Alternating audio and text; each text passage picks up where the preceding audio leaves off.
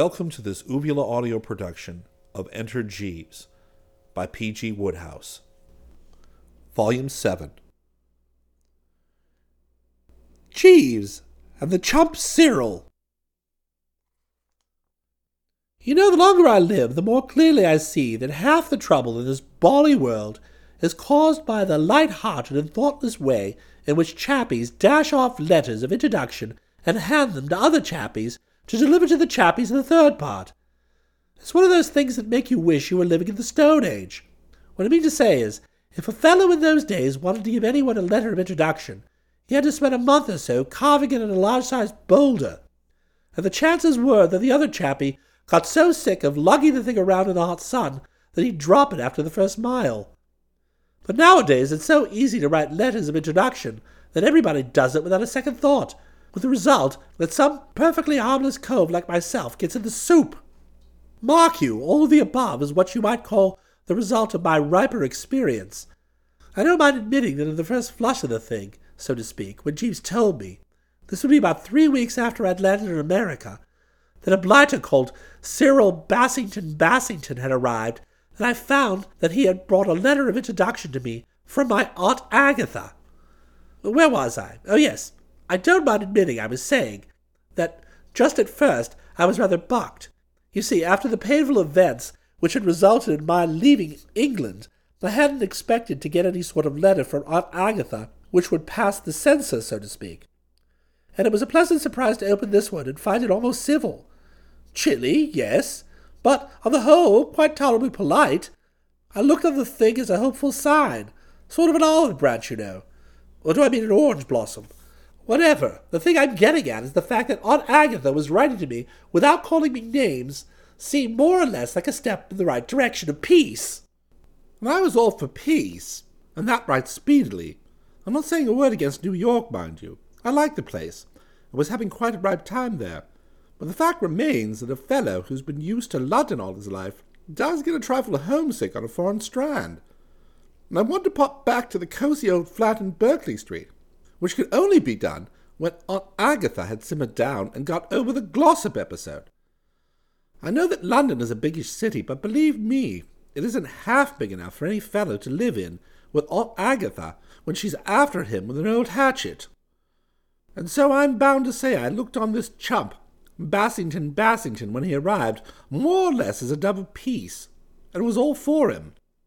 He would seem from contemporary accounts to have blown in one morning at 7:45, that being the ghastly sort of hour they shoot you off a liner in New York. He was given the respectful raspberry by Jeeves, and told again about 3 hours later when there would be a sporting chance of my having sprung from bed with a glad cry to welcome another day, and all that sort of thing, which was rather decent of Jeeves, by the way, for it so happened there was a slight estrangement, a touch of coldness, a bit of a row, in other words, between us at the moment, because of some rather priceless purple socks which I was wearing against his wishes. Now, a lesser man might easily have snatched at the chance of getting back at me a bit by loosing Cyril into my bedchamber at a moment when I couldn't have stood a 2-minute conversation with my dearest pal. For until I've had my early cup of tea and have brooded on life for a bit, absolutely undisturbed, I'm not much of a lad for the merry chit-chat. So Jeeves very sportingly shot Cyril out into the crisp morning air, and didn't let me know of his existence till he brought his card in with the bohea. And what might all this be, Jeeves? I said, giving the thing the glassy gaze. The gentleman has arrived from England, I understand, sir. He called to see you earlier in the day. Good Lord, Jeeves! You don't mean to say that the day starts earlier than this? He desired me to say he would return later, sir. I've never heard of him. Have you ever heard of him, Jeeves? I am familiar with the name Bassington, sir. There are 3 branches of the Bassington family: the Shropshire Bassingtons, the Hampshire Bassingtons, and the Kent Bassingtons. England seems pretty well stocked up with Bassingtons. Tolerably well, sir, yes. So no chance of a sudden shortage, I mean, what? Presumably not, sir. And what sort of specimen is this one? I could not say, sir, on such short acquaintance. Will you give me a sporting 2-1, Jeeves, judging from what you've seen of him, that this chappie is not a blighter or excrescence?" "No, sir. I should not care to venture such liberal odds." "I knew it. Well, the only thing that remains to be discovered is what kind of blighter he is, then." "Time will tell, sir. The gentleman brought a letter for you."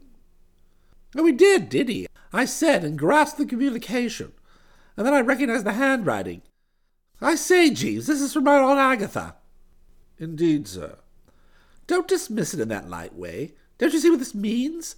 She says she wants me to look after this excrescence while he's in New York. By Jove, Jeeves, if I only fawn on him a little bit, so that he sends back a favourable report to headquarters, I may yet be able to get back to England in time for Goodwood. Now is certainly the time for all good men to come to the aid of the party, Jeeves. We must rally round and cosset this cove in no uncertain manner." "Yes, sir."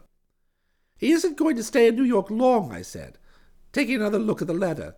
"He's headed for Washington, going to give the nibs there the once over, apparently before taking a whirl at the diplomatic service. I should say that we can win this lad's esteem and affection with a lunch and a couple of dinners, what?" "I fancy that should be adequate, sir." "This is the jolliest thing that's happened since we left England. It looks to me as if the sun were breaking through the clouds, Jeeves." "Very possibly, sir."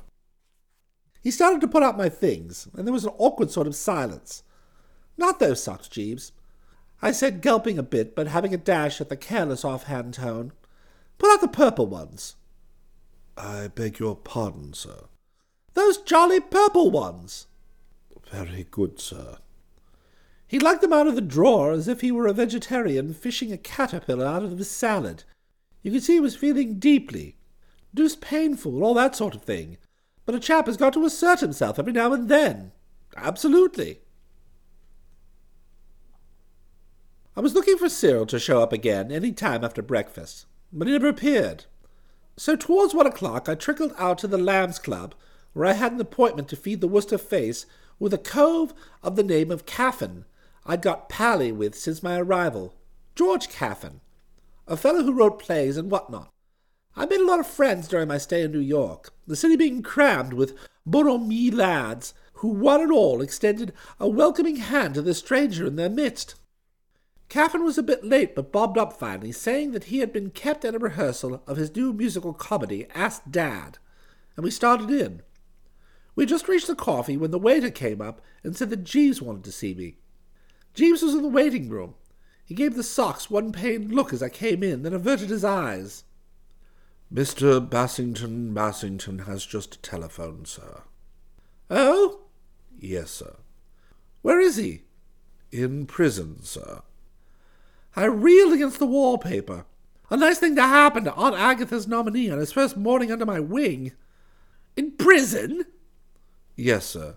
He said on the telephone that he had been arrested and would be glad if you could step round and bail him out."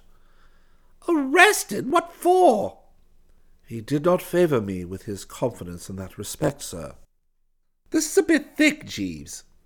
"Precisely, sir." I collected old George, who very decently volunteered to stagger along with me, and we hopped into a taxi. We sat around at the police station for a bit, on a wooden bench, in a sort of ante-room, and presently a policeman appeared, leading in Cyril. "Hello, hello, hello," I said. "What?"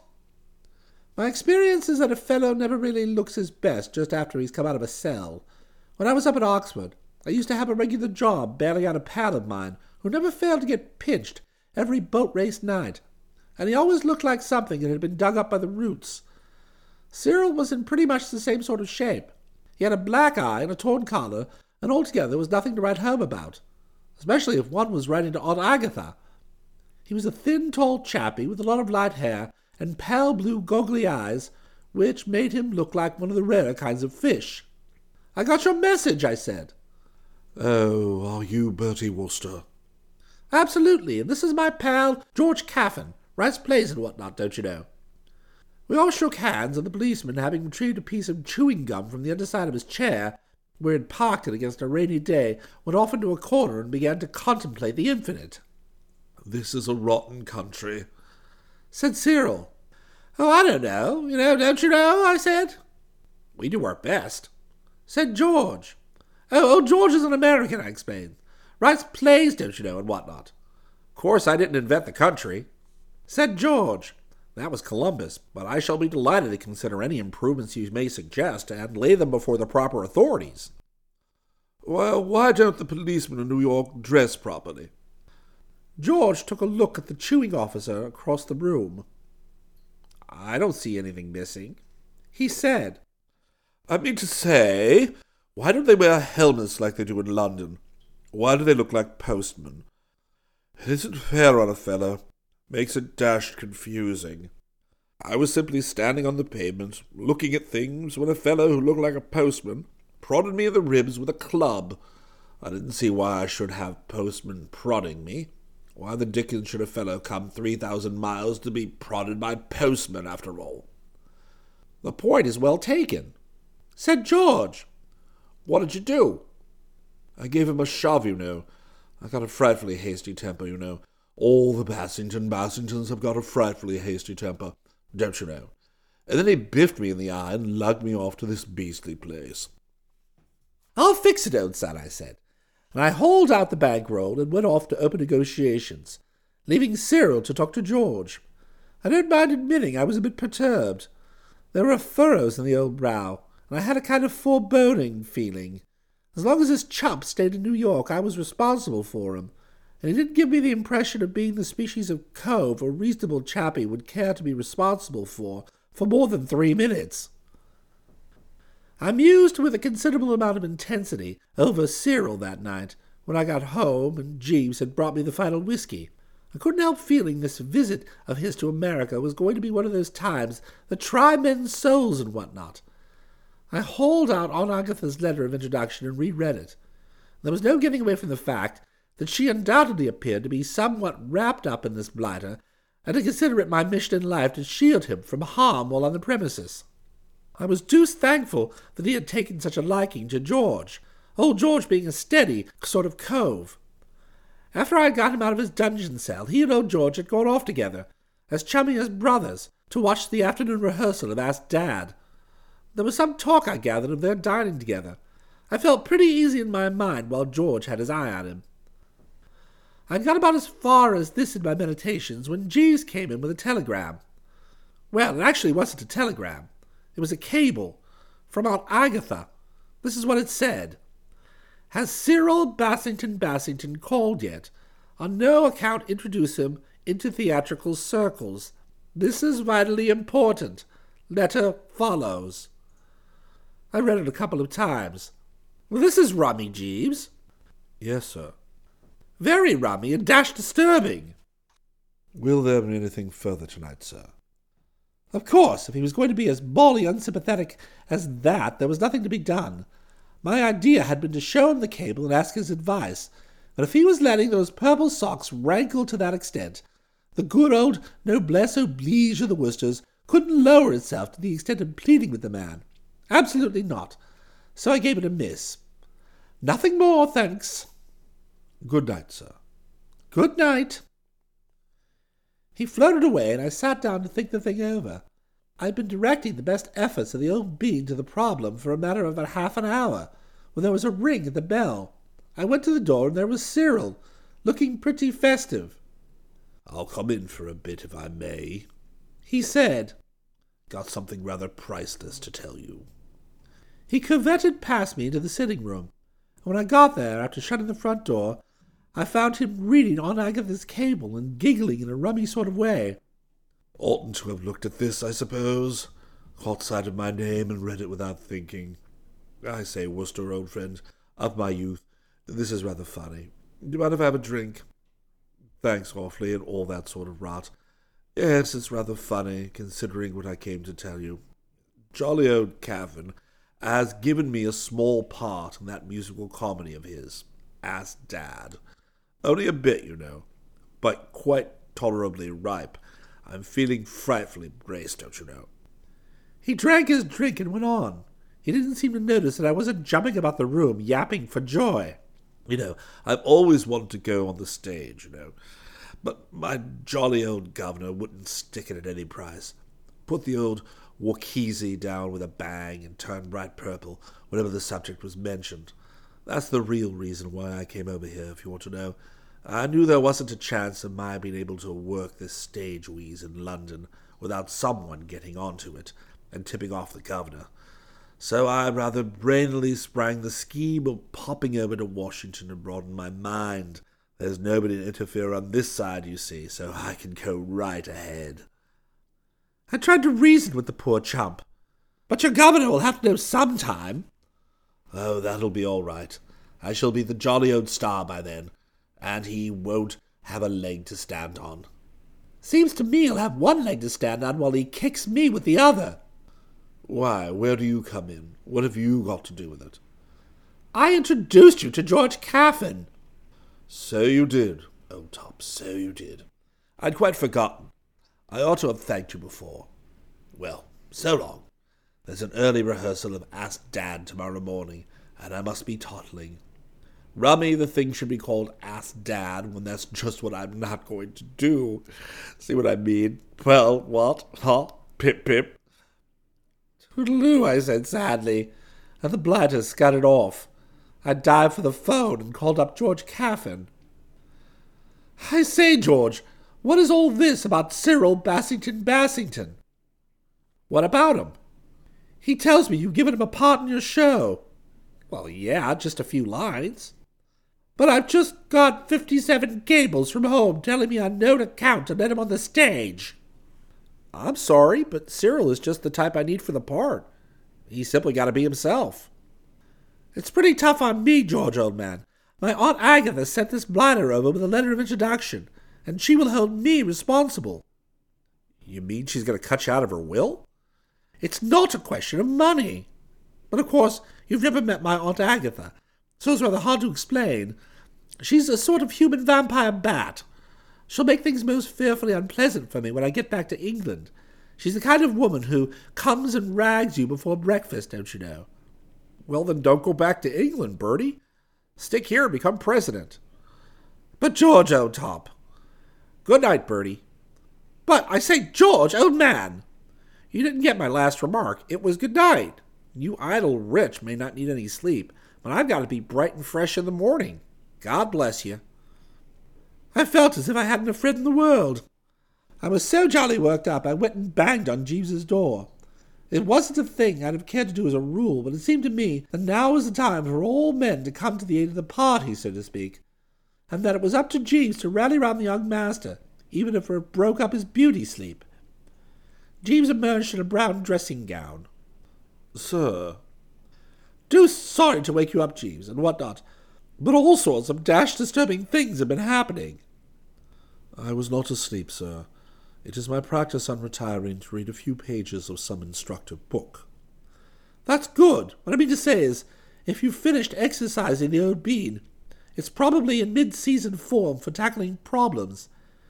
Jeeves, Mr. Bassington is going on the stage. Indeed, sir. Ha! The thing doesn't hit you. You don't get it properly. Here's the point. All his family are most fearfully dead against his going on the stage. There's going to be no end of trouble if he isn't headed off.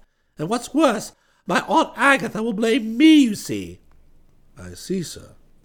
Can't you think of some way of stopping him? Not, I confess, at this moment, sir.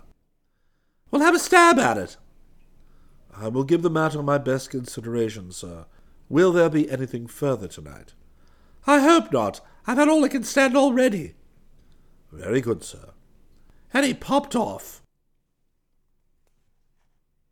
The part which old George had written for the chump Cyril took up about 2 pages of typescript, but it might have been Hamlet the way that poor misguided pinhead worked himself to the bone over it. I suppose if I heard him practice his lines once, I heard it 12 times in the first couple of days. He seemed to think that my only feeling about the whole affair was one of enthusiastic admiration, and that he could rely on my support and sympathy. What with trying to imagine how Aunt Agatha was going to take this thing, and being woken up out of the dreamless in the small hours every other night to give my opinion of some new bit of business which Cyril had invented, I became more or less the good old Shadow.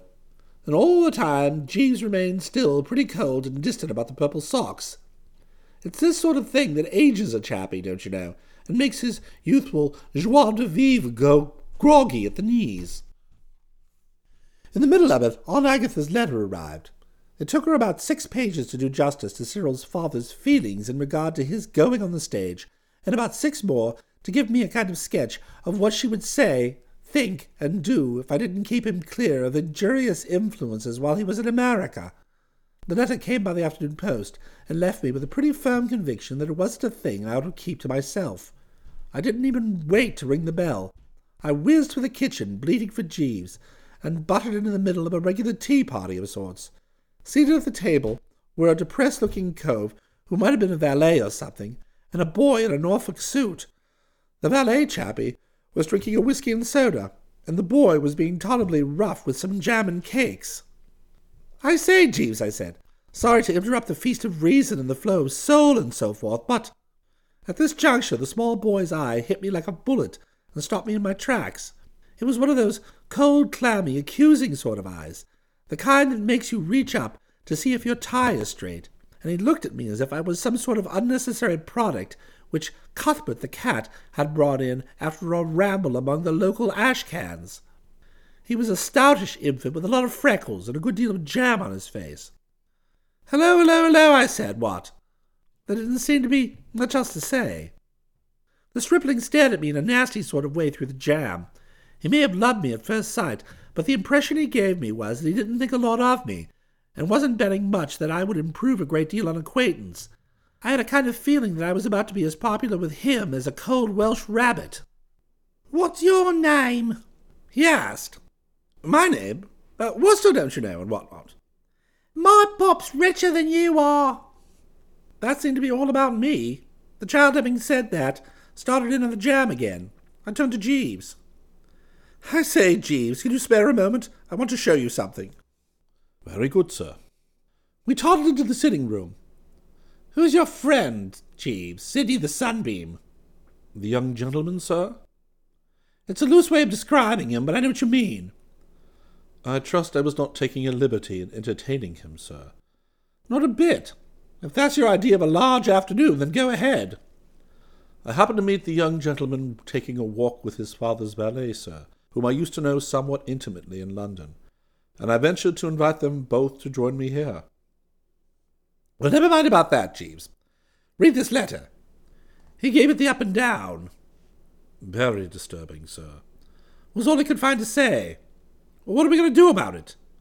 "Time may provide a solution, sir." "On the other hand, it may not, what?" "Extremely true, sir." We got as far as this when there was a ring at the door. Jeeves shimmered off and Cyril blew in, full of good cheer and blitheringness. "I say, Worcester, old thing, I want your advice. You know this jolly old part of mine. How ought I to dress? I mean, the first act scene is laid out in a hotel of sorts, at about 3 in the afternoon. What ought I to wear, do you think?" I wasn't feeling fit for a discussion of gents' suitings. "You're better off consulting Jeeves," I said. "A hot and by no means unripe idea. Where is he?" "Going back to the kitchen, I suppose." "I'll smite the good old bell, shall I? Yes? No?" "Right-o." Jeeves poured silently in. "Oh, I say, Jeeves," began Cyril. "I just wanted to have a syllable or two with you. It's this way. Hello, who's this?" I then perceived that the stout stripling had trickled into the room after Jeeves. He was standing in the door looking at Cyril as if his worst fears had been realized. There was a bit of silence, and the child remained there, drinking Cyril in for half a minute. Then he gave his verdict. "Fish face." "Eh, what?" said Cyril. The child, who had evidently been taught at his mother's knee to speak the truth, made his meaning a trifle clearer. "You've got a face like a fish." He spoke as if Cyril was more to be pitied than censured, which, I am bound to say, I thought rather decent and broad-minded of him. I don't mind admitting that whenever I looked at Cyril's face, I always had a feeling that he couldn't have gotten that way without its being mostly his own fault. I found myself warming to the child. Absolutely, don't you know. I liked this conversation. It seemed to take Cyril a moment or two really to grasp the thing. And then you could hear the blood of the Bassingtons begin to sizzle. "Well, I'm dashed. I'm dashed if I'm not," he said. "I wouldn't like to have that face like you," proceeded the child with a good deal of earnestness. "Not if you gave me $1 million. He thought for a moment, then corrected himself. $2 million, he added. Just what occurred then I couldn't exactly say, but the next few minutes were a bit exciting. I take it that Cyril must have made a dive for the infant. Anyway, the air seemed pretty well congested with arms and legs and things. Something bumped into the Worcester waistcoat just around the third button, and I collapsed onto the settee and rather lost interest in the thing for the moment. When I had unscrambled myself, I found that Jeeves and the child had retired, and Cyril was standing in the middle of the room, snorting a bit. "Who's that frightful little brute, Worcester?" "I don't know. I've never seen him before today." "I gave him a couple of tolerably juicy buffets before he legged it. I say, Worcester, that kid said a dashed odd thing. He yelled out something about Jeeves promising him $1 if he called me what he said." "That sounded pretty unlikely to me. Why would Jeeves do that?" "Struck me as rummy, too." "What would be the sense of it?" "I can't see it." "I mean to say, it's nothing to Jeeves what sort of face you have." "No," said Cyril. He spoke a little coldly, I fancied. I don't know why. "Well, I'll be popping off then, toodle-oo." "Pip, pip." Must have been about a week after this rummy little episode that George Caffin called me up and asked me if I would care to come by and see a run-through of the show. Ask Dad, it seemed, was to open out of town in Schenectady on the following Monday, and this was to be a sort of preliminary dress rehearsal. A preliminary dress rehearsal, old George explained, was the same as the regular dress rehearsal, inasmuch it was apt to look like nothing on earth and last into the small hours, but more exciting because they wouldn't be timing the piece. Consequently, all the blighters who on this occasion let their angry passions rise would have plenty of scope for interruptions, with the result that a pleasant time would be had by all. The thing was billed to start at 8 o'clock, so I rolled up at 10:15, so as not to have too long to wait before they actually began. The dress parade was still going on. George was on the stage, talking to a cove in shirt sleeves, and an absolutely round chappie with big spectacles and a practically hairless dome. I had seen George with the lantern merchant once or twice at the club, and I knew that he was Blumenfield, the manager. I waved to George and slid into the seat at the back of the house, so as to be out of the way when the fighting started. Presently George hopped down off the stage and came and joined me, and fairly soon after that the curtain went down. The chappie at the piano whacked out a well-met bar or two, and the curtain went up. Now I can't quite recall what the plot of Ask Dad was about, but I do know it seemed able to jog along all right without much help from Cyril. I was rather puzzled at first. What I mean is, through the brooding on Cyril and hearing him in his part and listening to his views on what ought to and what ought not to be done, I suppose I had got sort of an impression rooted in the old bean that he was pretty well the backbone of the show, and that the rest of the company didn't do much except go on and fill in when he happened to be off stage. I sat there for nearly half an hour waiting for him to make his entrance, until I suddenly discovered he had been on the stage from the start. He was, in fact, the rummy-looking plug-ugly who was now leaning against a potted palm a couple of feet from the O.P. side, trying to appear intelligent while the heroine was sang a song about love being like something which for the moment has slipped my memory. After the second refrain he began to dance in the company with a dozen other equally weird birds. A painful spectacle for one who could see a vision of Aunt Agatha reaching for the hatchet and old Bassington Senior putting on his strongest pair of hobnail boots. Absolutely. The dance had just finished, and Cyril and his pals had shuffled off into the wings when a voice spoke from the darkness on my right. "Pop!" Old Blumenfield clapped his hands, and the hero, who had just been able to get off the next line of his diaphragm, cheesed it. I peered into the shadows. Who should it be but Jeeves's little playmate with the freckles?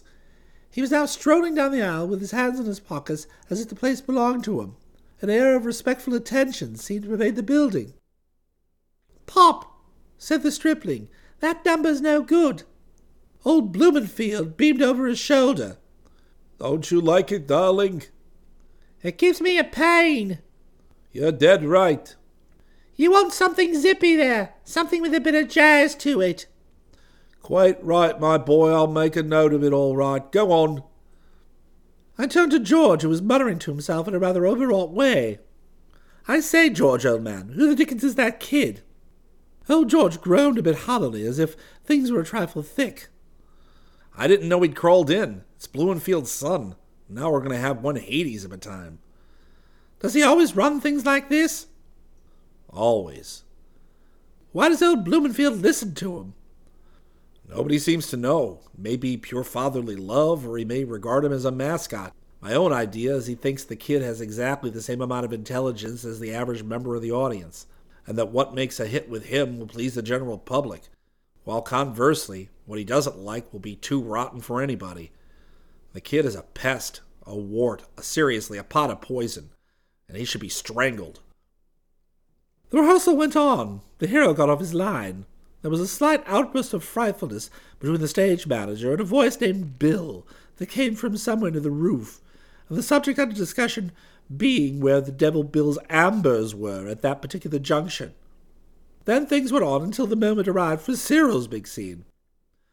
I was still a trifle hazy about the plot, but I had got on to the fact that Cyril was some sort of English peer, one who had come over to America, doubtless for the best reasons. So far, he had only 2 lines to say. One was, "Oh, I say," and the other one was, "Yes, by Jove." But I seem to recollect from hearing him read his part that pretty soon he was due rather to spread himself. I sat back in my chair and waited for him to bob up. He bobbed up about 5 minutes later. Things had got a bit stormy by that time. The voice and the stage director had had another of their love feasts. This time something to do with Bill's blues. They weren't on the job or something. And almost as soon as that was over, there was a bit of unpleasantness because a flower pot fell off a window ledge and nearly brained the hero. The atmosphere was consequently more or less hotted up then when Cyril, who had been hanging about in the back of the stage, breezed down to the centre, toed the mark for his most substantial chunk of entertainment. The heroine, who had been saying something, I forget what, and all the chorus, with Cyril at their head, had begun to surge round her in the restless sort of way that those chappies always do when there's a number coming along. Cyril's first line was, "Oh, I say, you know, you mustn't say that, really." And it seemed to me he passed it over the larynx with a goodish deal of vim and je ne sais quoi.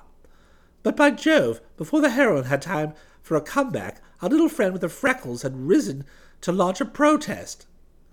"Pop!" "Yes, darling." "That one's no good." "Which one, darling?" "The one with a face like a fish." "But they all have faces like fish, darling."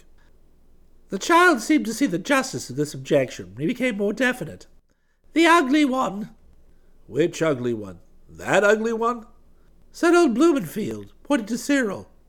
"Yes, he's rotten." "I thought so myself." "He's a pill." "You're dead right, my boy. I've noticed it for some time." Cyril had been gaping a bit while these few remarks were in progress. He now shot down to the footlights. Even from where I was sitting, I could see that these harsh words had hit the old Bassington family pride a frightful wallop. He started to get pink in the ears, and then in the nose, and then in the cheeks, till in about a quarter of a minute he looked pretty much like an explosion in a tomato cannery on a sunset evening. "What the deuce do you mean?" "What the deuce do you mean?" shouted old Blumenfield. "I've a dashed good mind to come down and spank that little brute." "What?" "A dashed good mind." Old Blumenfield swelled like a pumped-up tire. He got rounder than ever. "See here, mister, I don't know what your darn name is, but my name is Bassington, and the jolly old Bassingtons, the Bassingtons aren't accustomed to—" Old Blumenfield told him in a few brief words pretty much what he thought of the Bassingtons and what they weren't accustomed to. The whole strength of the company rallied round to enjoy his remarks. You could see them jutting out from the wings and protruding from behind trees. "You got to work good for my pop," said the stout child, waggling his head reprovingly at Cyril. "I don't want any bally cheek from you," said Cyril, gurgling a bit. "What's that?" barked old Blumenfield. You understand this boy is my son.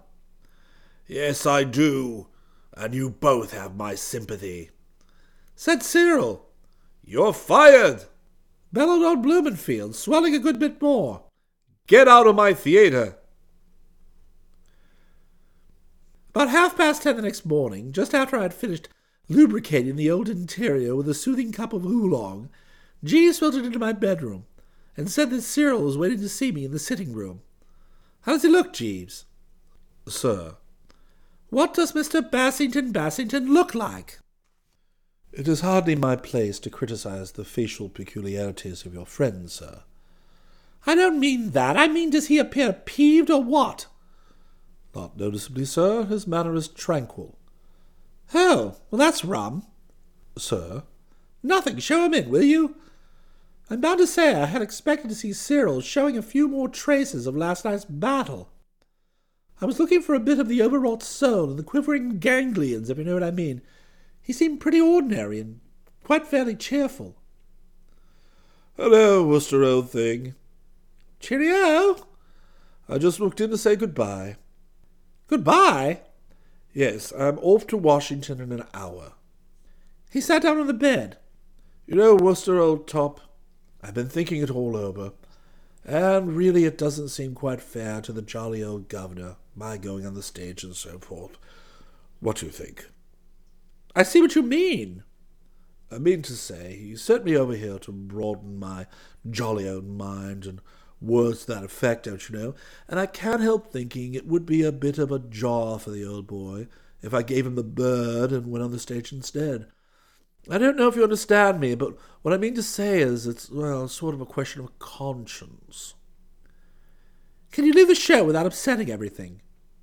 Oh, that's all right. I've explained everything to old Blumenfield. He sees my position.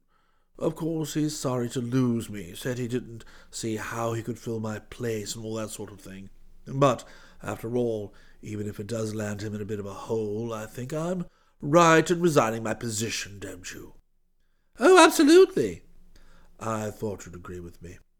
Well, I ought to be shifting. Awfully glad to have seen something of you and all that sort of rot. Pip, pip. Toodaloo. He sallied forth, having told all those bally lies with the clear blue pop-eyed gaze of a young child.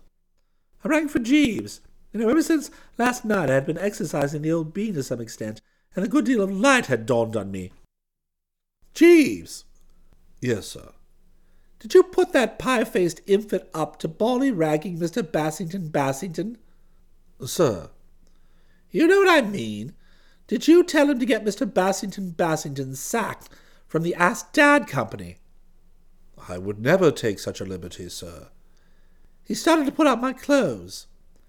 It is possible that young Master Blumenfield may have gathered from casual remarks of mine that I did not consider the stage altogether a suitable sphere for Mr. Bassington.